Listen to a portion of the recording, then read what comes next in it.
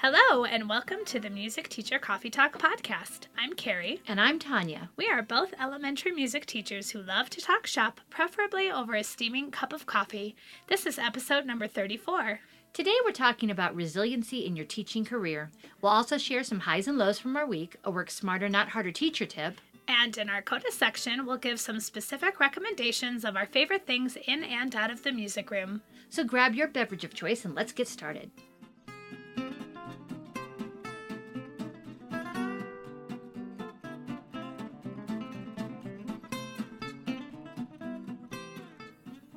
And so it's time to talk about our highs and lows from our school week. We're just coming off of Valentine's Day week.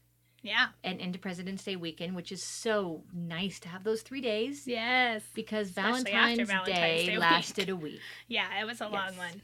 So that's what I'm going to talk about today. Yes, please. It's going to be one of those lows that turned into a high. So Valentine's Day morning, it was a Thursday. Yes. So I show up at work early because Thursdays are my choir days. I have choir at 7:30 on Thursdays.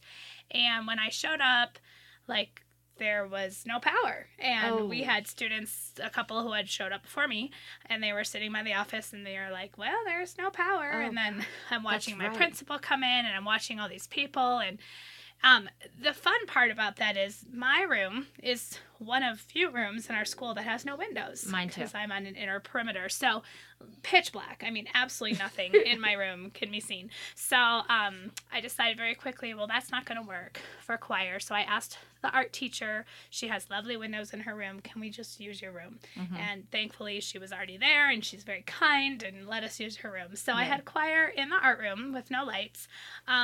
Sitting at tables, which, and then there were also bananas because it's Valentine's Day, and just getting them to walk to the art room down the super dark hallways. Once we got to the room, there was enough light and we could function. It was fine. Yeah. But the hallways are like pitch black, and then the kids they've all got their phones out because they are like, well, I'm going to use my flashlight on my phone, which I was using personally. Right. So I understood why. And then it was, okay, now we got to put the phones away.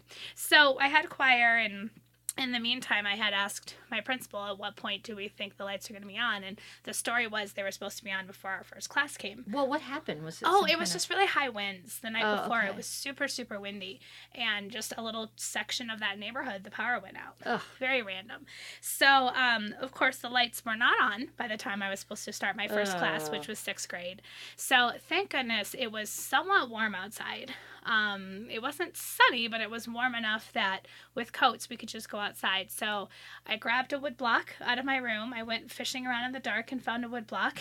And I went to the 6th grade classroom and said, we're going outside. Yeah. And the game Our Old Sal became my best friend. And so I played that with 6th grade. And it was a shortened 6th grade class because Thursday's a late start day. It's just a wacky day in general. Mm-hmm. So we played that game for about 15, maybe 20 minutes, stretched it out. Wow. And then they had some extra time and I just let them play on the playground. Good for you. And I thought, well, surely by the time 5th grade comes, the lights will be on. Nope, still not on. So I did the same thing with 5th grade. And by the time 5th grade was over, the lights were on. But the reason why I'm saying this is a low note that turned into a high is because it just really made me remember that, especially as Kodai-inspired teachers, we can teach anywhere as long as we have our voices, know? Right. And so we were able to do a fun singing game outside. It stressed me out a little bit, but honestly, I just was like, well, here we go. We'll just go outside and do our singing games outside.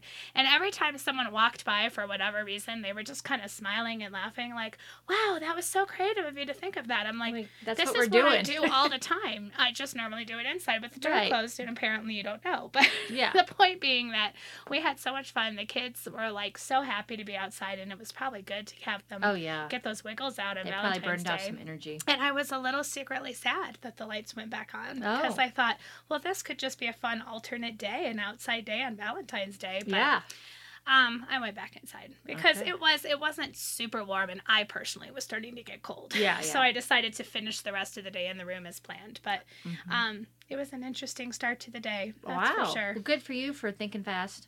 Yeah. All right, your turn. Okay. High or low? Well, I think I have to go low. Valentine's Day, man. I think it's worse than Halloween. It can be, yeah.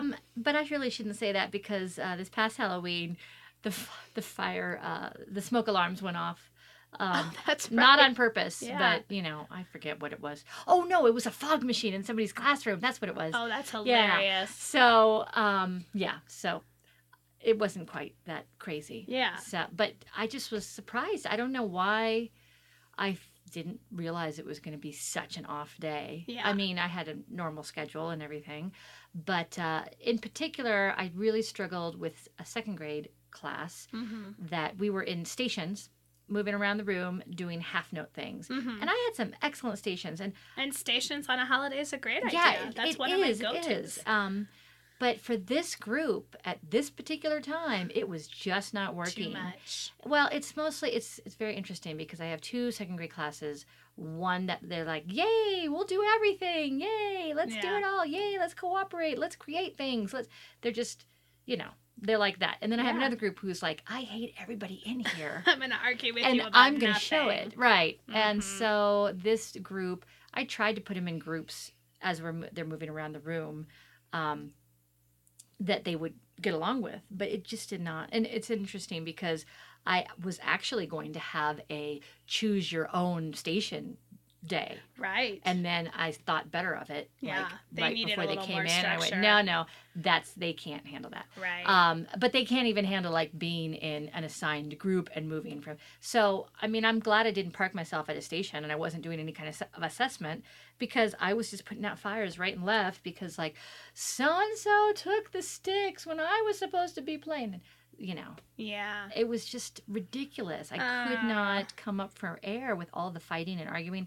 I almost shut us down and started to do a restorative circle. Yeah. And then I didn't because I thought, I don't think it's going to make a difference on this day. Yeah. It's the wrong time. Right. No one's in a good space for that. Yeah. So I just kind of let it play out, which it didn't go well. I'm sorry. Yeah, and now I'm like, I don't think that we need more on half notes. So I hate to do it, but I might even have this particular second grade class on like a different lesson track than the other one. Yeah, I've had to do that I with hate certain that. groups before. Yeah. It's more work for you. But It is. unfortunately, if but it's they what they seriously need it because besides all the arguing and fighting, also I realized that a few of them just don't have a clue. Right. When we're reading rhythms around the circle or they're playing it on a tone chime and we need more.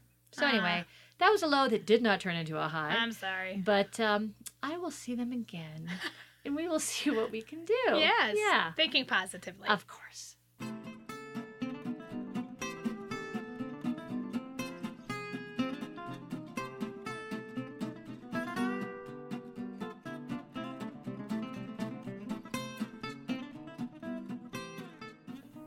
So today we are talking about resiliency in a teaching career. So we're not going to be doing a lot of singing. We're not going to be talking about specific practical applications for your music classroom. Right. But we're going to talk about resiliency. And this is something that keeps coming up,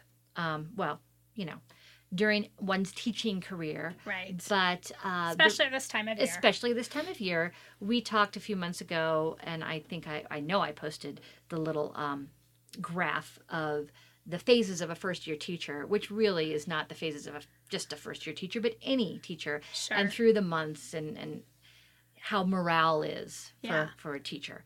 And October and February are your months where people get really kind of despairing and feeling like they're not able to do as well as they should. Right. So also mentoring in my district, that's the theme for February in our communities of practice, is we're talking about resiliency, because this is a very important thing that you gotta have if you're gonna last in teaching. Yeah, absolutely. And back when I was in college, I remember they had told us in one of my ed classes that the average lifespan of a teacher's career is like 7 years. Right. But these days, it's like 4 or 5 years. Is it really? I mean, that's what the studies You know are what? I showing. don't have hard Are you facts making on that this. up? No, this is for It seems that way, though. I mean, anecdotal. What I hear, I did not look up. I cannot cite a study, but yeah. yeah. Well, and to be honest, I mean, we're part of lots of different, music teacher groups on Facebook and things. And I mean, we'll see posts, from young teachers saying, I'm feeling burnout already. Right. So Tanya and I have a little more years maybe on some of our listeners. Yeah. I'm in year 18. And you are in year 24. That's amazing. So, I mean, we're coming at this from this, if you compare it to, I guess, whatever the average might be. Right. We could probably be lumped in that veteran teacher, quote unquote. I don't know how many years it takes to be a veteran teacher. Yeah. But we've been doing this a while. I think over 20 I can say I'm a veteran teacher. Okay, so I'm almost there. No, I think over 10, maybe probably over like 10 to 12. Well, and it also I think depends on your school environment, because I know, having taught in Title I schools my whole career, I mean, you get to year 5 or 6 and you're one of the veteran teachers of the school. Totally. I mean, because that burnout and that, your environment would really, Well, and there's just a lot more moving around, and that's, I mean, not saying that that's a bad thing, if you feel like you need to move to a different school or a different position to get a new perspective. Yeah. That totally makes sense. But so we're coming at this we have maybe a little bit of experience of what it actually feels like, the resiliency. However, I mean, I will say that I'm, and we'll talk a lot about technology because it's one of our little titles under this, but I think that I'm very fortunate that I came into my teaching career at a time where technology was almost non-existent. Right. I mean, definitely existed, but when I started teaching, my first 3 years of teaching, I did not have a computer at my disposal, at school. I was, using my color-coded pens and my spiral-bound planner, to create lesson plans and all of that. And so had I come into teaching how things are now, I think it's a completely different thing. It is. And there's pluses and minuses. A double-edged sword. And we'll talk about that. And the other reason I think that I'm been resilient is, and I was talking about this, is that I think I flush a lot of bad memories, like things that, have not gone well, or failures that I've had. I just over the years they just get fuzzy, so they don't matter as much. Well, and there's some truth to that it's intentional as well. Yeah. Of not carrying you're gonna have bad days. You're gonna have bad weeks. Yeah.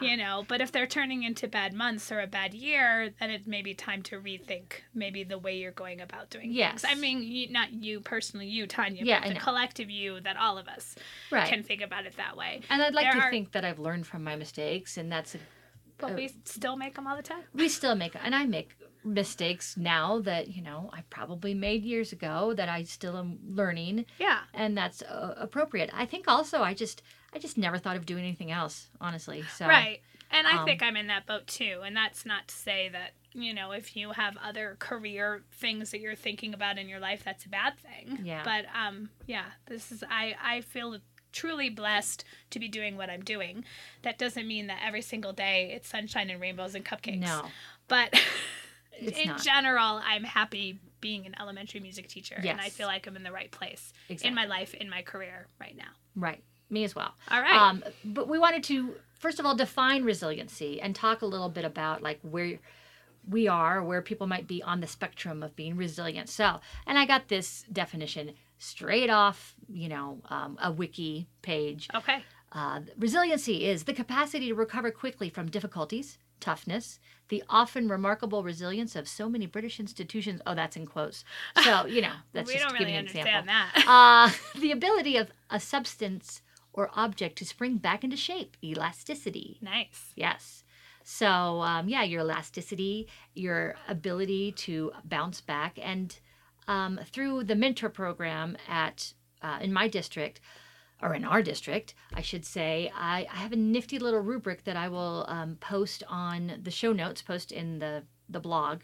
And it talks about different categories you might be in. So we've got the orienting category, the experimenting category, the implementing category, and the trailblazing category, and where one might be as far as how they are doing with resiliency. So I'm not going to read the whole thing, but one of the things and trailblazing is wow, you're forging the trail for other people. You are the expert on resiliency. Right. Not only are you able to do it for yourself, but you're helping others. Yeah.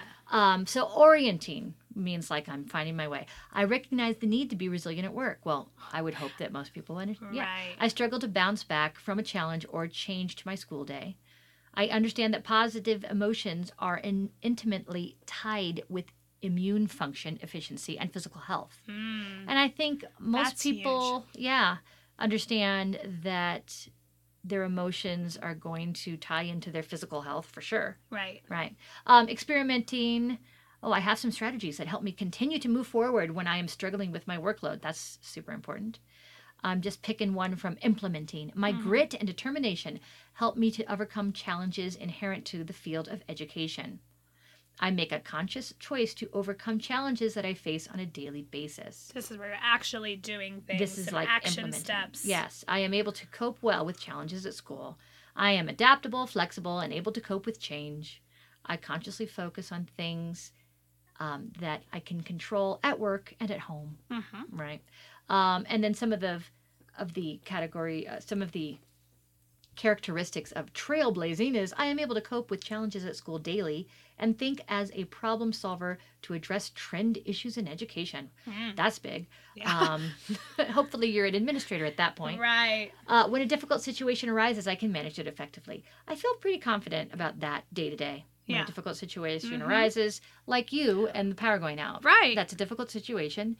And you didn't run home crying. No. I was laughing about it. Yeah. More than anything. I understand how to question belief systems and to be strength-based rather than fear-based.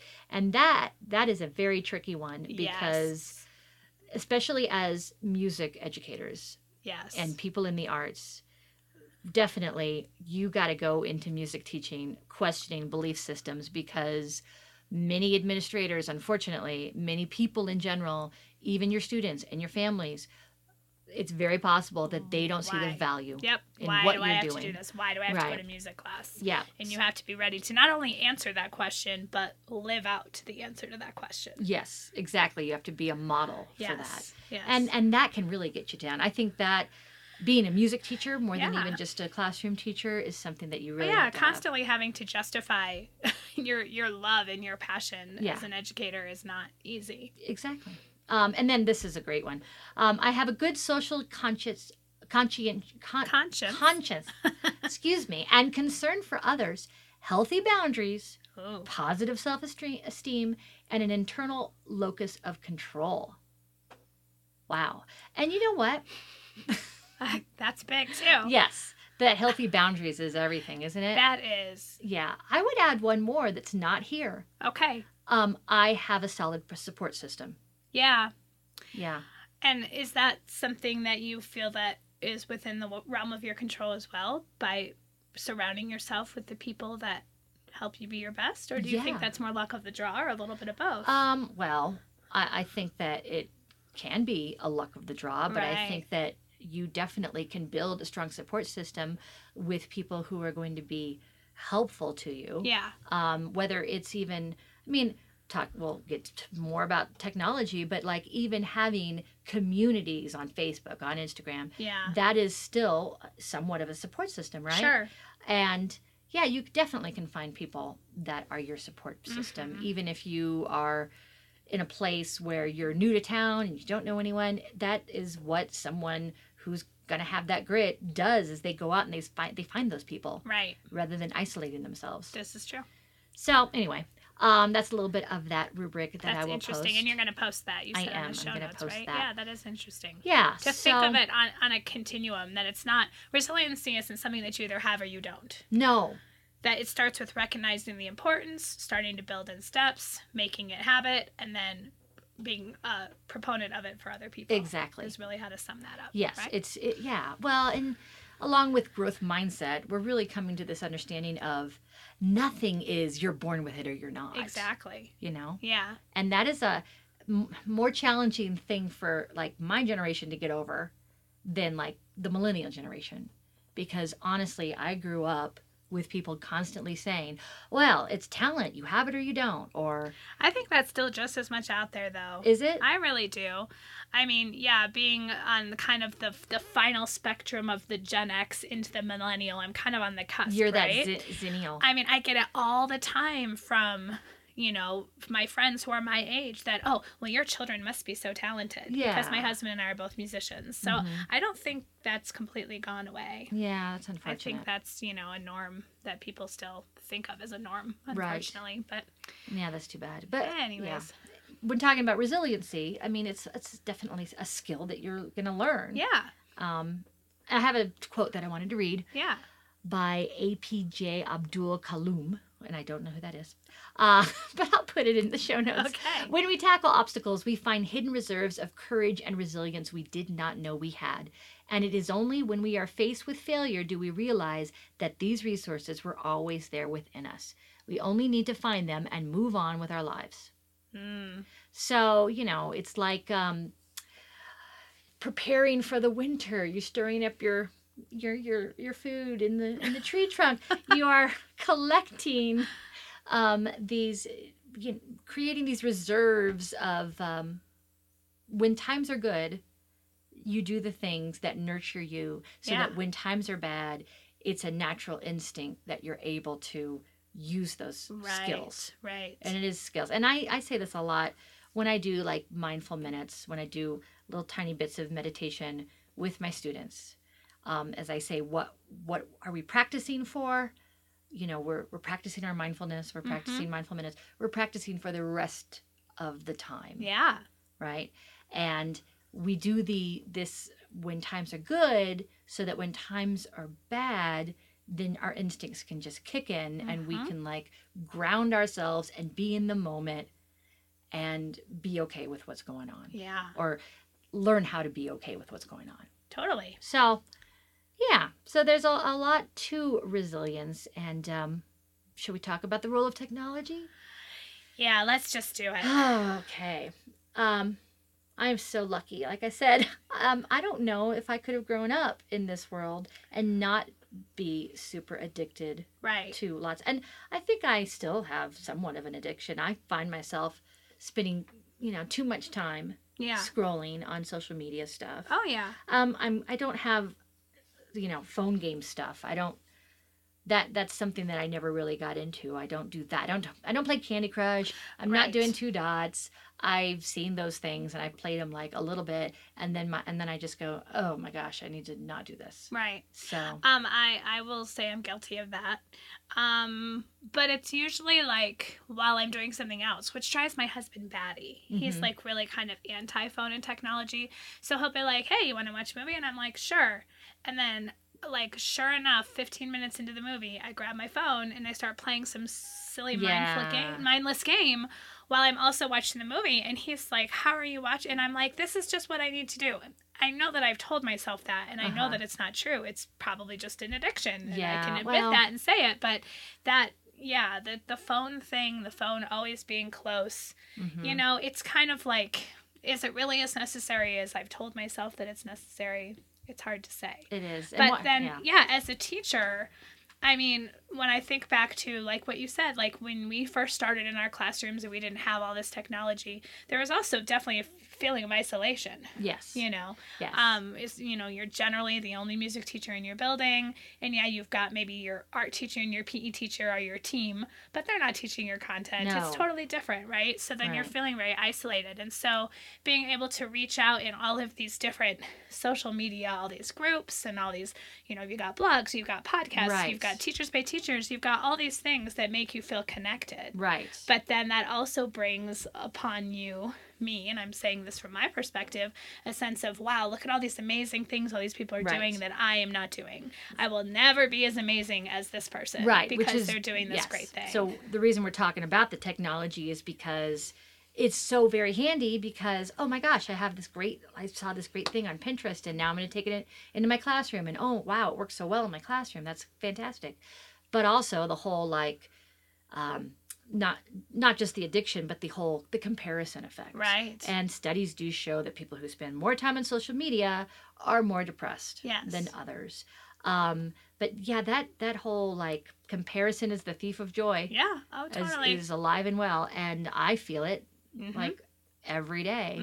And then I have to kind of take a step back. And so that it's very strange. When you're looking at there's so many things. Yeah.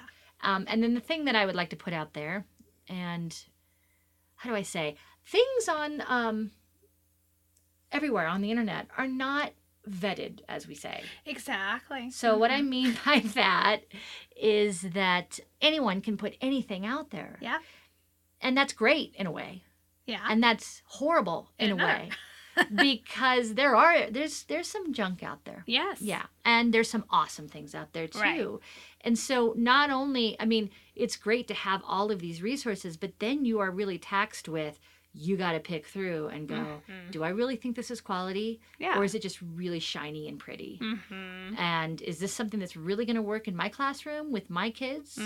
Or is it just like really appealing because it looks this way?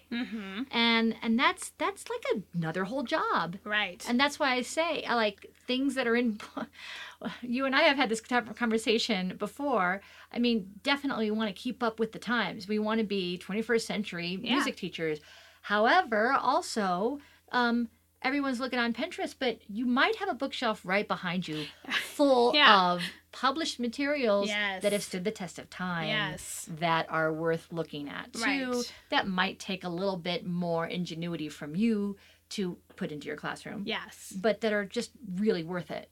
There are times that I have been, procrastinating perhaps and gone, oh my gosh, okay, I'm just going to go to TPT and I'm just going to buy someone's file because it's done and it's there and I know it's going to be fine, especially from those trusted people that I just know their stuff is great because I've bought from them before, or I know them personally or whatever. But then there are other times where I look and I browse and go, you know what, I kind of see where they're going with this, but I'm going to make my own version of it. And maybe that's somewhat stealing, but I don't know. But the point being that I feel like you're using no, of course not.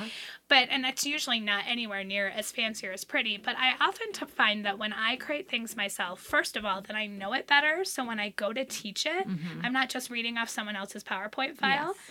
I've done the work to create it, so I know the material better and I'm teaching it better. Right. Also, it's better for my students because I've tailor-made it for them, knowing that in my population of kids, I got a lot of second language learners. So I'm going to make sure I, incorporate some things that are going to be helpful to them in whatever this thing is that I'm creating, or, knowing that I've, got some difficult personalities in this one class. So I'm going to create this lesson and tailor it to them. I mean, that's what we should be doing, right? That is what we should be doing. So, that would just be an alternative is, to take the time to create the materials yourself because it's going to be better for your kids. Yes. But there are times where you just need to buy something because you're in a hurry. And I get that. I've done it. But that's so much more responsibility on a teacher than just like teaching and doing the lesson planning.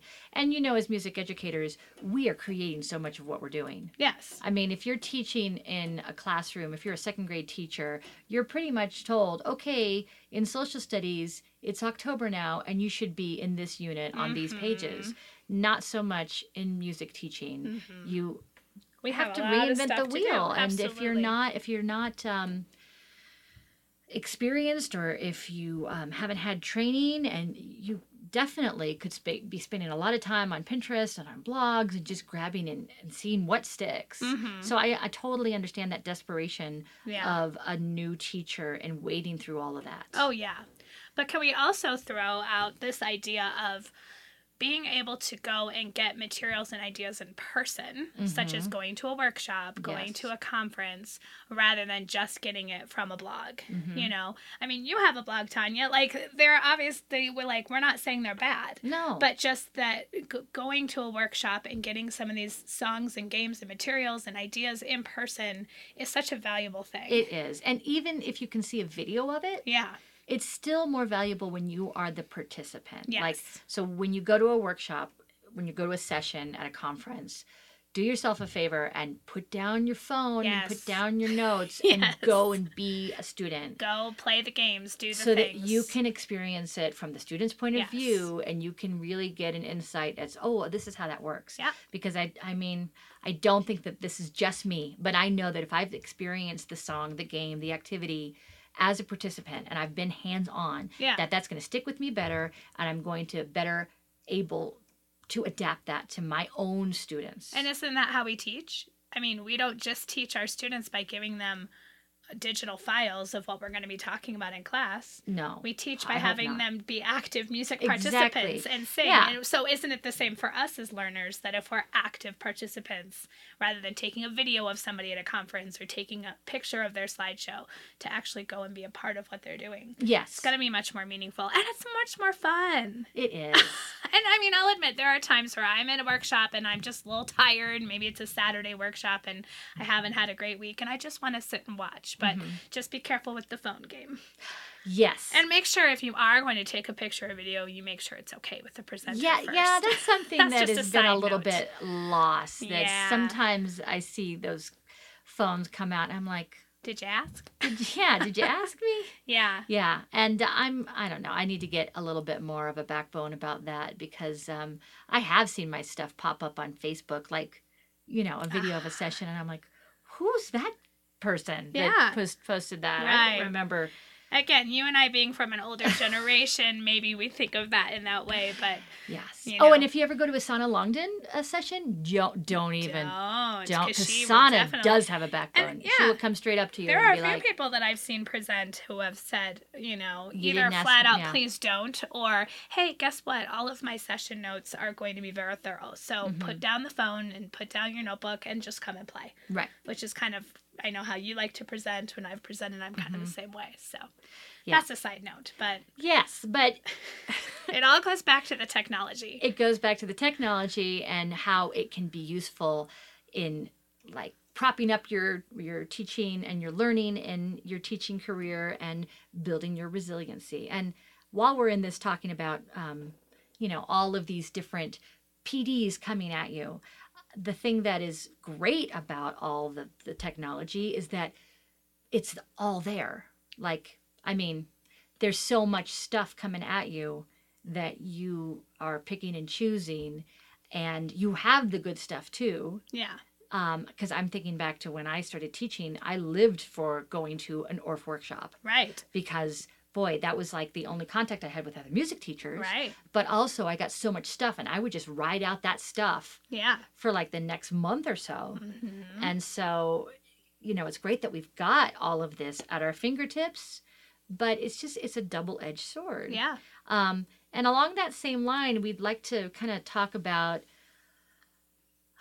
methodologies, philosophies in music education. Yeah. And here's a not popular opinion that we're going to talk about that I have and Carrie has as well, is that I am not a proponent of doing all the things all the time, getting as much PD as you can all at once. Right. I don't think that that's helpful to anyone, Yeah. to any teacher. Yeah. So, So, for example, for example, if you're going to take your ORF levels, Mhm. then do that and live in that for a while and Yes. steep yourself in that for a while. I mean, I'm not going to give a timeline because everybody's different. But I will say for me, I got my Kodai levels, I finished in 2005. Mhm. And I didn't seek out right away ORF levels or Dalcroze or any other training. I've done a little bit of Dalcroze now, haven't done ORF yet. But the point is I wanted to really live in that Kodai philosophy for a while and steep myself in it because, things, developing your career and developing yourself as a teacher is not going to happen overnight. No. It's not like you're going to go out and take your ORF level and then the next year you're going to be the best ORF teacher ever. It's just not going to happen, and that's No. okay. That's just part of the deal. So if you get training in one philosophy and then you think to yourself, well, now something's missing, I need to fill in the gap. Mhm. And then you go get training for something else right away, that can become a little convoluted then, and you're not allowing yourself enough time to develop and grow within that philosophy, within that quote-unquote methodology enough times. Totally. Yes. And I think that kind of piggybacks onto that idea of like the multitasking. Yes. Like this idea of, well, I'm going to get my ORF level 1 this summer, and then I'll do my ORF levels, and then 2 weeks after I'll do my Kodai level 1. Yeah. And then when Dalcroze is available, I'll do that too. Yeah. And I think that a lot of teachers don't question their ability to really soak that in Mm-hmm. and really, the whole idea about taking your levels in either and any of the methodologies, is that during the next school year, after you take level 1 Kodai or ORF in the summer, during the next school year, you are implementing this. You are taking it for a test drive. You are seeing what sticks. You're seeing how to do it. You're experimenting in your classroom with all of this. You're seeing how the students respond to it. You see where you need to tweak, and you are curtailing it to your situation. Yeah. And also your style and personality. It has to be said that your own, personality is going to be better adapt at some than others. Yes. In the end, it is all about what's best for the kids. Right. Right? So, yeah, you really just need to take it for a test drive for a while. Yeah. It is a marathon. It is not a sprint. Yes. And I just don't understand how one can say, all right, well, I did my level 1 ORF, I did my level 1 Kodai, and this next year, I'm doing ORF and Kodai all year long. The philosophies are different enough that you are not really doing all the things. Right. No. And that's not to say that you can't use tools from one methodology to support another. I mean, No, not at all. both Tanya and I are Kodai-inspired teachers. We've had Kodai levels. That is the philosophy that resonates with us. But we're using ORF instruments in our classroom. We're giving our students improvisatory activities I've in done our classroom. several things that I've learned in ORF level. Yes. Yeah. Workshops and stuff. Right. Yes. But when it comes to the actual training and getting your levels, Tanya and I will both say to the day we die, just go with one, at least for a while. Yeah. Steep yourself in that for a while. Right. Because I personally would imagine taking all of these things on at once. I mean, just knowing what it was like going through Kodai, that was overwhelming. I mean, it was academically, physically, emotionally taxing. And I came out on the other side a better teacher, 100%. But to do that twice over in one summer, or even back-to-back different methodologies 2 different summers, I cannot imagine handling that personally. No. That's too much too fast. I think so too. I'm just going to throw it out there too, that if the true reason why you're doing all these things, bam, bam, bam, bam, bam, is to become the best teacher you can meet, okay, maybe. But if you're doing it just to build your resume, you're not doing it for the right reasons. Right. If you feel like saying on your resume that I have my ORF, Kodai, Dalcroze training, all of it, because you feel like that's going to make you a more marketable teacher, maybe you're not doing things for the right reason. Well, yeah. As that's not a popular and sadly, thing, some administrators do light up when they see all right. that. And so then that's upon you at your interview to explain, this is the methodology that I go with, and this is why I think it's important. And, mention that you use tools from the other. If your administrators are asking those questions, because sometimes they do, and they don't necessarily understand what that means.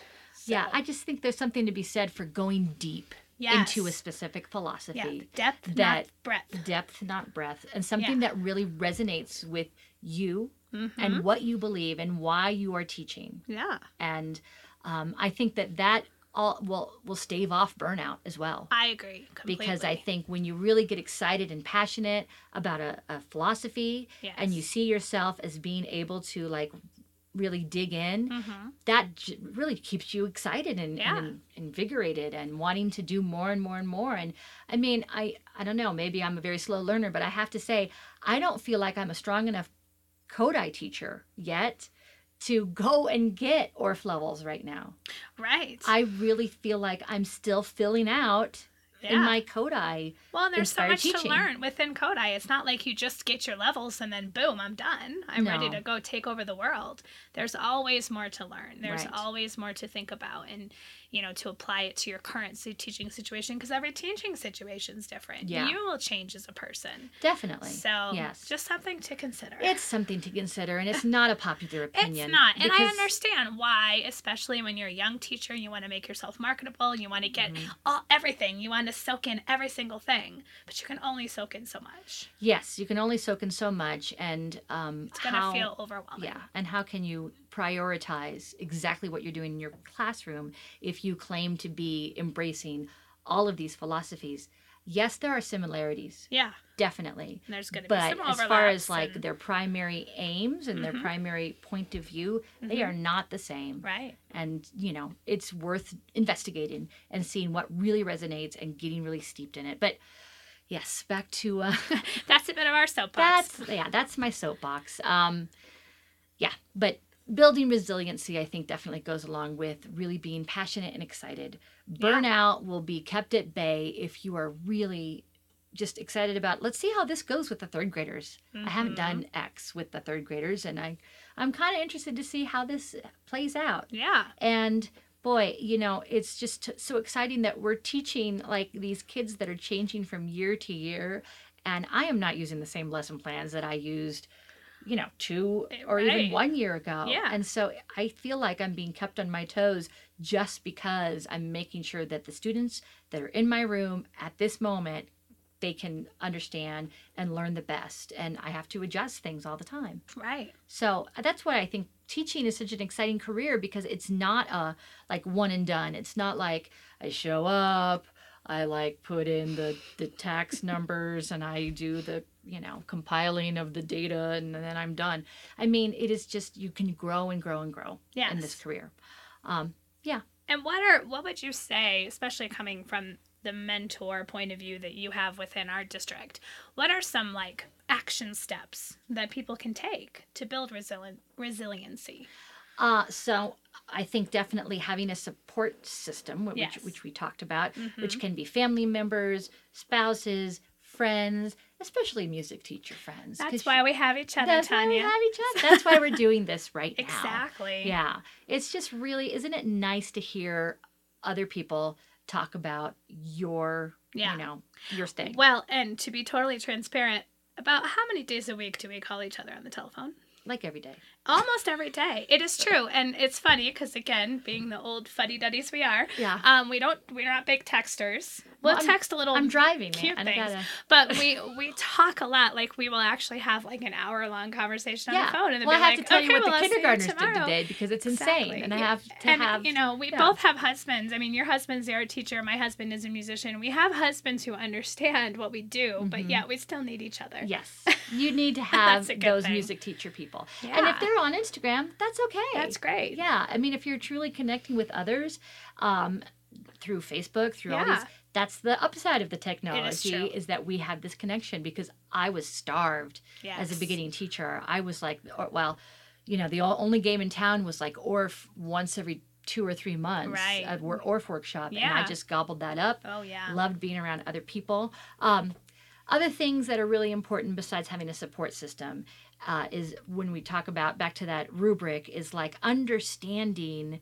when you're stressed and how to deal with that. So a big part of resiliency is seeing stress as a challenge rather than an obstacle. Yeah. Yeah. And having little things in place that are going to help you over the hump of these other things.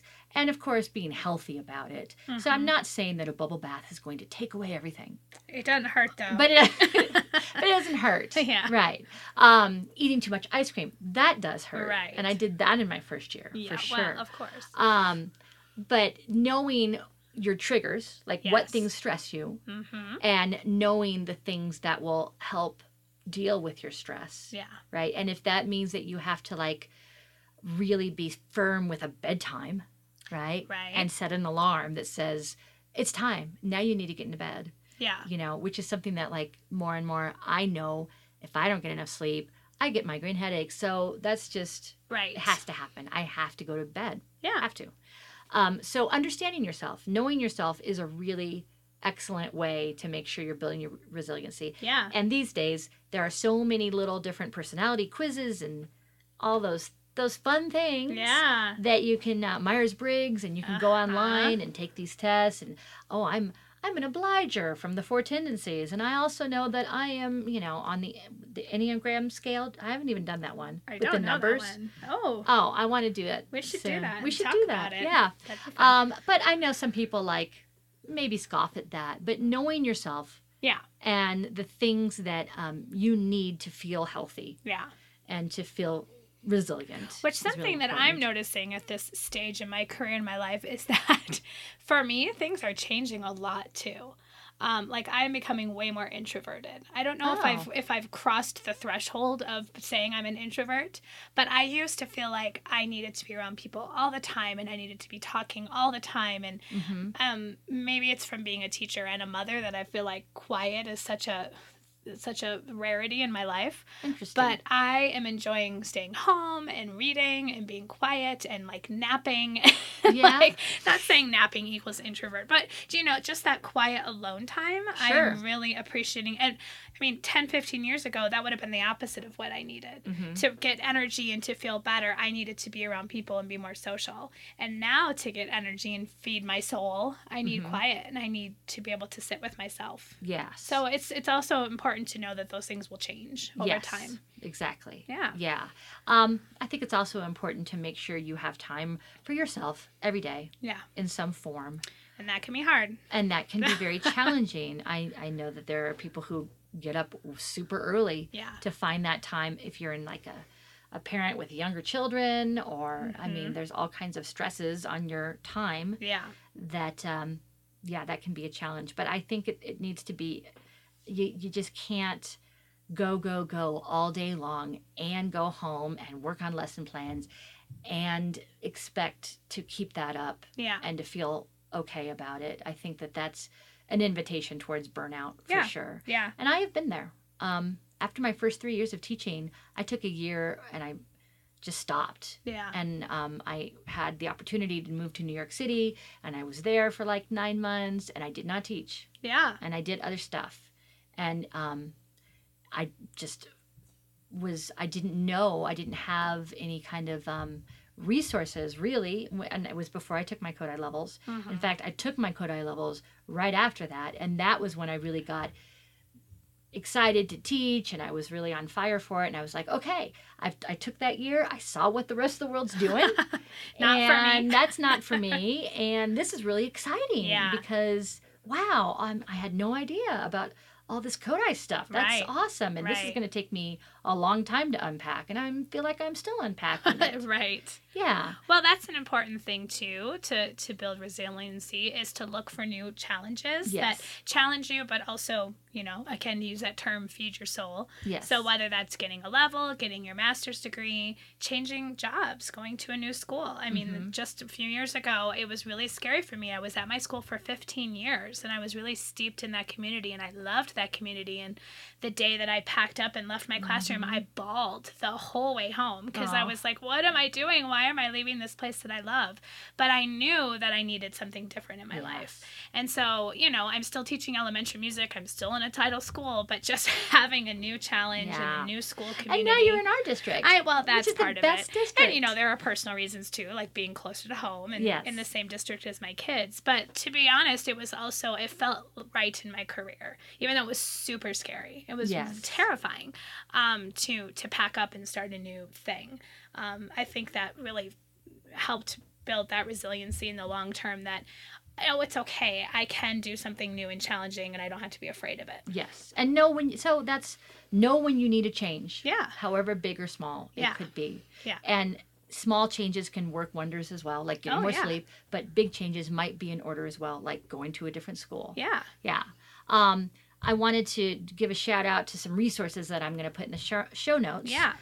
There's some excellent TED Talks, and there's a happiness expert that I know I've talked about, Sean Acor, and I'll link his TED Talk. And this was his really just millions of views TED Talk about happiness and happiness research. And it's the thing about this TED Talk is every time I watch it, and I've seen it several times by now, I get something new out of it. It is jam-packed with information on happiness and resiliency, and he really has some very specific ideas that he's researched, that he's put into play, and that he's really seen work about how to cultivate like everyday happiness.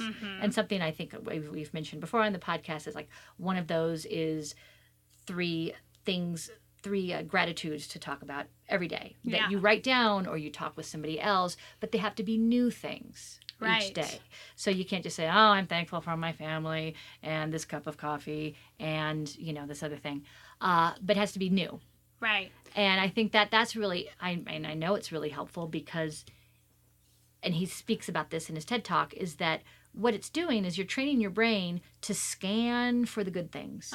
Right? So you're not pessimistic about all the things that are coming up because you're like, oh my gosh, I have to list those 3 things.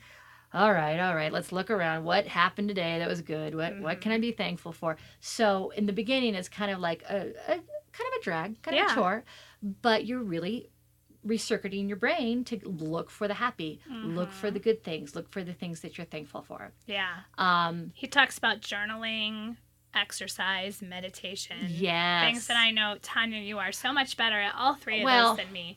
Can I say what he says about meditation that I just love? This is directly from that TED Talk. He says, meditation helps us get over the cultural ADHD that technology has cultivated. Yeah. And while I was watching that TED Talk, because Tanya just made me watch it, even though I think I have seen it before, but watching again was good. Just thinking about my phone. And like I said, I'm watching a movie and also playing some silly game. Yeah. And it's like, why am I doing this? I don't need to do this. So I might get on the meditation bandwagon. We'll see. Well, it's not a bandwagon. It's been around for a long time.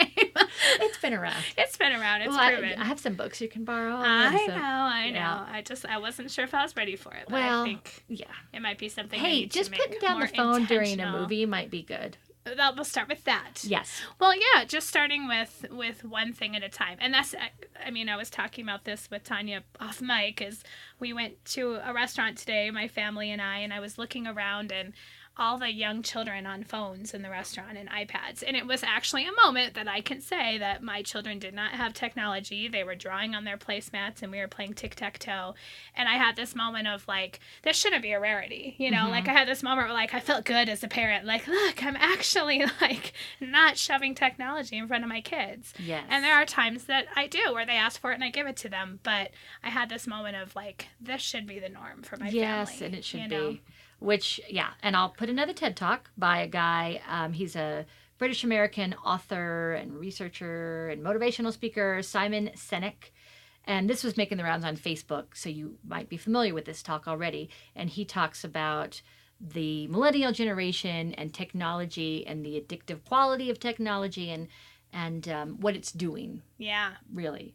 It was a little depressing at moments because I was thinking about my own children, that maybe I didn't grow up in this mentality of the technology addiction, but yet I'm still feeling it as an adult. And then, oh my gosh, what's it going to be like for my kids? And what things can I do now to instill in them that they don't need this all the time? Yeah. There are alternatives. In the coming years, we're going to be hearing more and more of, research that's been done on what's happened to our brains as a result of the technology. And I think we do need to be wary about it. I don't want to, I'm using technology, of course, but, my son is in particular kind of paranoid about the Alexas that we have in the house. And I'm a little too. Yeah, and he has one in his room, but it's always off unless he wants to listen to music. Yeah. And, he really has a point there. So, he is a raw lifer. I just finished this book, and it was set in the future. And there's like a bunch of people who, instead of having a handheld device, the norm is you wear a system. Oh, so it's like you're wearing kind of like this bodysuit, and it's got all of these, controls on it. Which we're getting close to that point, we right? Are, with the watches and the virtual reality things. Right. And, yeah. Yeah. So, and the Alexas. Yeah. And this novel, it's called Love Minus 80, and it's really creepy. It's very Black Mirror like. Yeah. And so the people who have dismissed and won't take part, they call them raw lifers. Oh. And these people are kind of like off the grid, and they're like really seen as these vagabonds. Yeah. So that's what I've referred to Jude as. Oh, yeah. Like, he's a raw lifer. He's a raw lifer. Yeah. Well, let's end this on a positive note. Since that's what this is all about. So find your community, find your support system, use technology. Know as yourself. A tool, know yourself not as a teacher. Know yourself as a human and what it takes for you to keep going. Don't expect that you're going to do all the things all the time. Give yourself time. Give yourself Give time. yourself the gift of time. I was talking about FOMO, and Carrie looked at me like I'm crazy. So maybe people don't say that anymore. I didn't know this term, but go ahead. Fear of missing out. Yeah. Yeah. I think that's a little bit dangerous. Yes. Because you just can't do all the things. Yeah. You can think that you're doing all the things, but you're going to drive yourself crazy. Right. Focus on the things that you're doing well right now. Yes. And yeah, of course, make those action steps to make yourself better and help yourself become the teacher you want to be. Yep. But just recognize the small victories that you have every day with your students. Exactly. Can we talk a tiny bit about what if you do think that you're burnt out? What if you're feeling like that's a thing? Have you had this in your career? I don't know that I would have ever used the term burnt out. I mean, I definitely felt like there were times where I needed something more than just my day-to-day thing. And that was when I got my Kodai levels. I did that after I had taught for 2 years, and I was using my textbook series, and I just felt like there was more than I needed. So doing that, and then later down the road, it was time to get my master's. I just felt like this time for me to do this. And then, like I mentioned, changing schools was a big step in my career for myself to give myself that challenge. So I don't think I've ever gotten to that point where I felt burnt out, but maybe it's because I recognized it earlier and I took those steps a little quicker. Yeah. How about you? Well, you mentioned. Yeah, so I left for a year, Right. and I wasn't sure I was going to come back to teaching. Yeah. And it just took me that year. I temped all over the city in New York, and I was lucky enough to have a place to stay. Yeah. In the city, and so that was it was fun being in New York City, and doing other things and not focusing on teaching. Right. So, but after 9 months of that, I was like, well, it's time for me to get a move on, and I'm going to go back to teaching.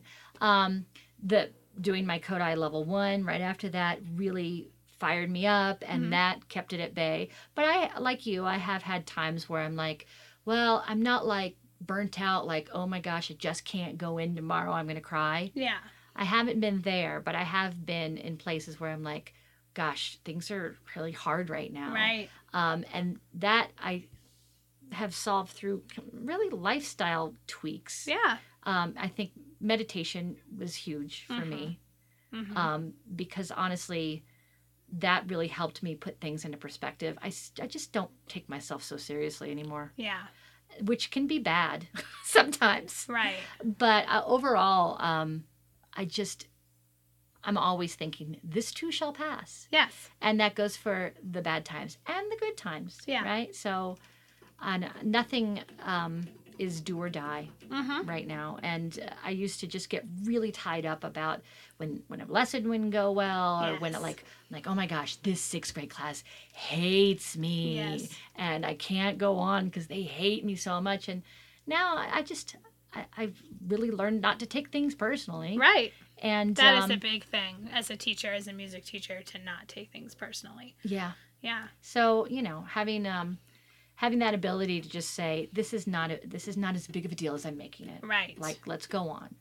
I mean, at the same time, I feel an enormous responsibility with my students because I really want them to love music. Of course. And love making music. Yes. But I'm not going to, I'm not going to kill myself over it. I'm not going to hurt myself and not get enough sleep. And so, yeah, I think that those things that we mentioned can help before you think you're burnt out. Yeah. Yeah.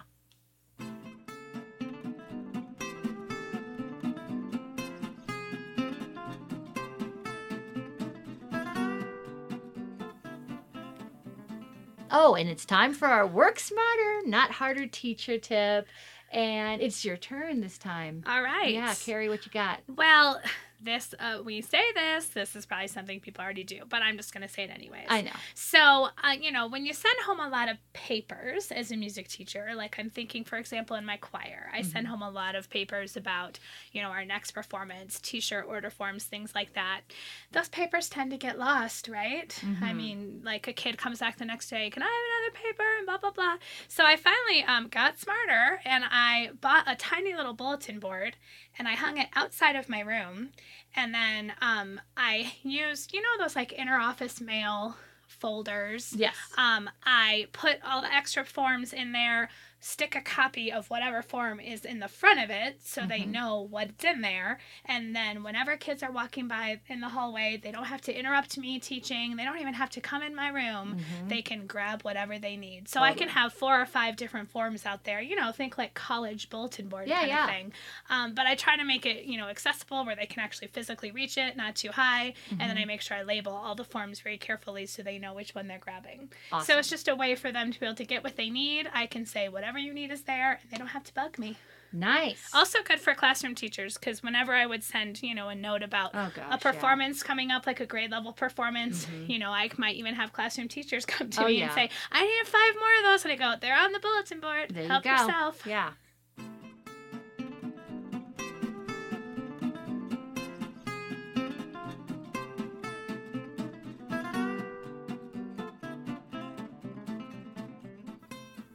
So now it's time for our CODA section, where we each give a personal or professional recommendation, something we've been enjoying.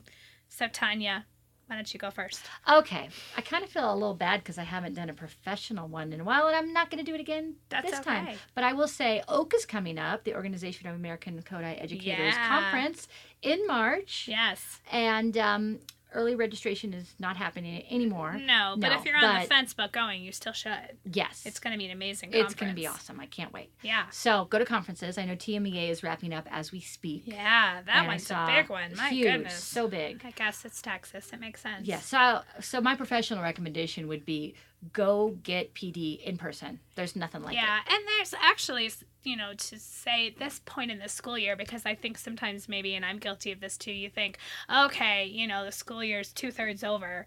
What am I going to go do now that I'm going to implement right away? Oh, you'd be surprised. Oh my gosh, there's so much. And this might be the time of year that you do need a little something extra. Yes, exactly. So, it could just be really exciting. Yeah. All right, but really it's a personal recommendation. On Netflix the other night, I was looking up, you know, just opening Netflix, not knowing what I was going to do, watch, and popping up, it said 99%. we predict 99% that you will love this show called Russian Doll. Yep. And it's season 1. I hope they don't do more seasons because it's really just perfect. The way it is. And I don't want to give too many spoilers because it's great to go in and not know what it's about. But a lot of people are talking about it. A lot of people are talking about it. And I am a sucker for alternate reality, time travel, that whole thing, like getting stuck in loops of your life. So a lot of people are comparing this to Groundhog Day, which in concept, yes, but much darker. It's darker, yeah. Yes.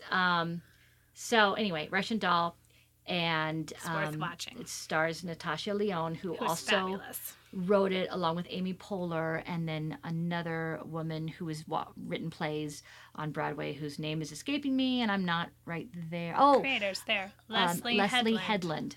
Yes, okay. Apparently she did a play for each one of the Deadly Sins that are excellent. Oh, which sounds fascinating. Anyway, so Russian Doll, it's a bit dark, it's a bit grisly. They say the F word. They do the F word. So not to watch with your children. Not to watch with your children. Although I really was like, I really wanted my 13-year-old to see this, but then no. It is rated TVMA. TV mature. Yeah. Right. Yeah. Anyway, so if you were thinking, boy, I love Groundhog's Day, but could it be darker and a little grisly? This is your thing. Okay. I loved it. I watched it like in one night, and then the next night I started watching it again. All right. Okay. I think I'm going to start it tonight. Yes. What's yours?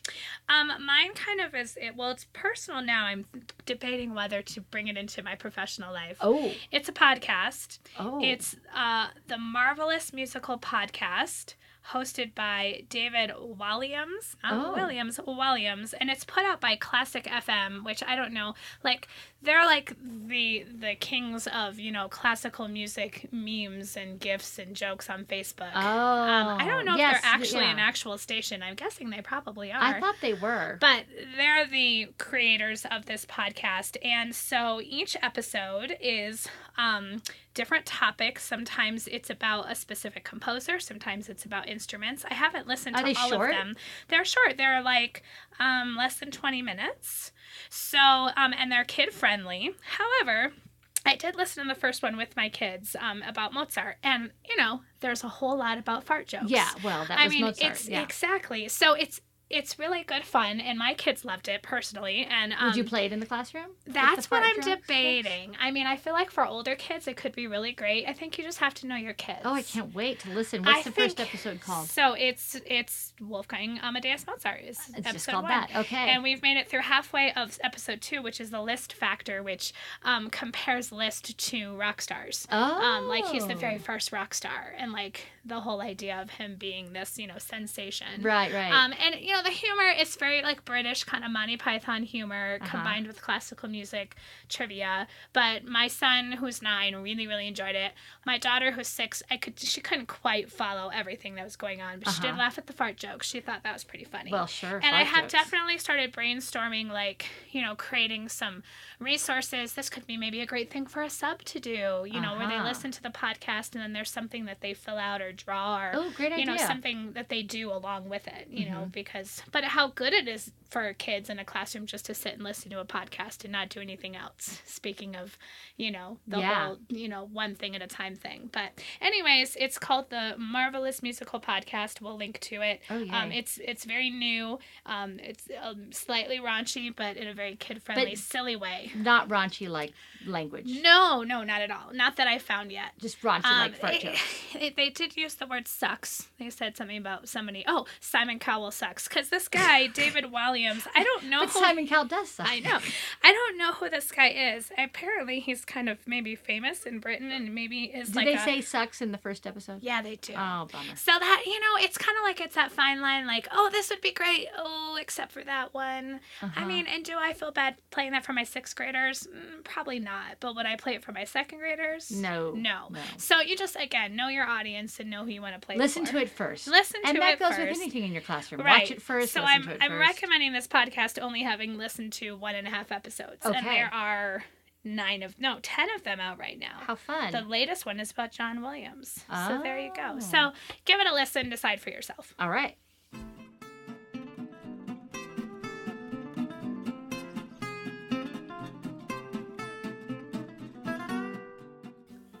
We've reached the double bar line. Thank you for listening to Music Teacher Coffee Talk. Show notes can be found at Teaching Music, Tanya's Kodai Aspiring blog. Connect with us on Facebook, Instagram. Just look for Music Teacher Coffee Talk. If you enjoyed this show, please consider subscribing, rating, and leaving us a review on iTunes or wherever you hear podcasts to help others find this podcast. In our next episode, we'll be talking about multi-purpose songs and activities, things that you can use to teach more than one concept and maybe get a little bang for your buck that way. Yes. Until next time, this is Tanya. And this is Carrie, wishing you happy musicking.